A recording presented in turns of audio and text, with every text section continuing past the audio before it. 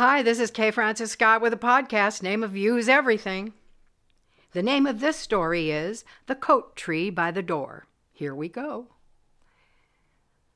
The coat tree by the door had doorknobs on it, where presumably coats and hats would be placed, though it was empty at the moment. And the music sang about Sir Galahad. I knew that song from decades ago, but I couldn't place it just then. These were not the only two things that got on my nerves today.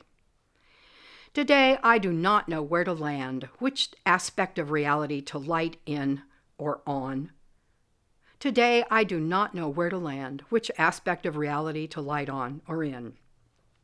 The far past, with Michael Jeter and the Fisher King in New York City, and me riding on the 104 or the number 5 bus through Columbus Circle, seeing the real-life homeless man bathing, fully clothed, in the fountain at Columbus Circle, sudsing, lathering, rinsing, and singing all the while, full out, full-throated, joyful, and laughing, his unself-conscious self reminding me, taking me back even further then and now to the bathhouse in our yard, away from the house, at the edge of our long driveway that led to Old Highway 141, where my dad built a stand for a used and empty oil drum, and he filled it with water, and Mom and I stood naked, splashing and washing in the icy water, then wrapped in towels, laughing and running barefoot through the grass from the bathhouse to our house,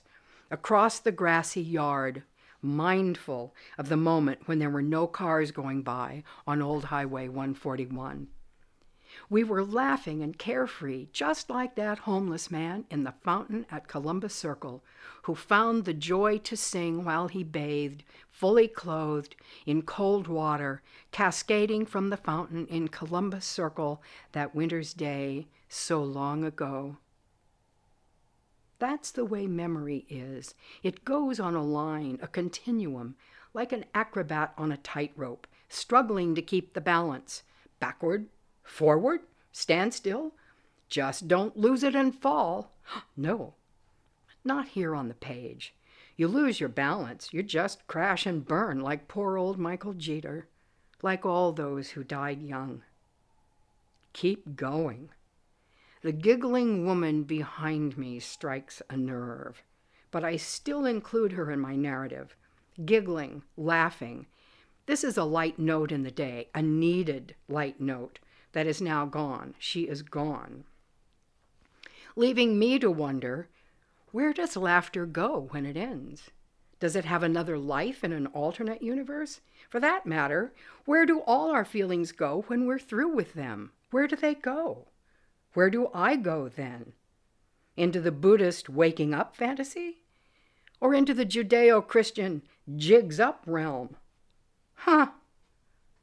More later.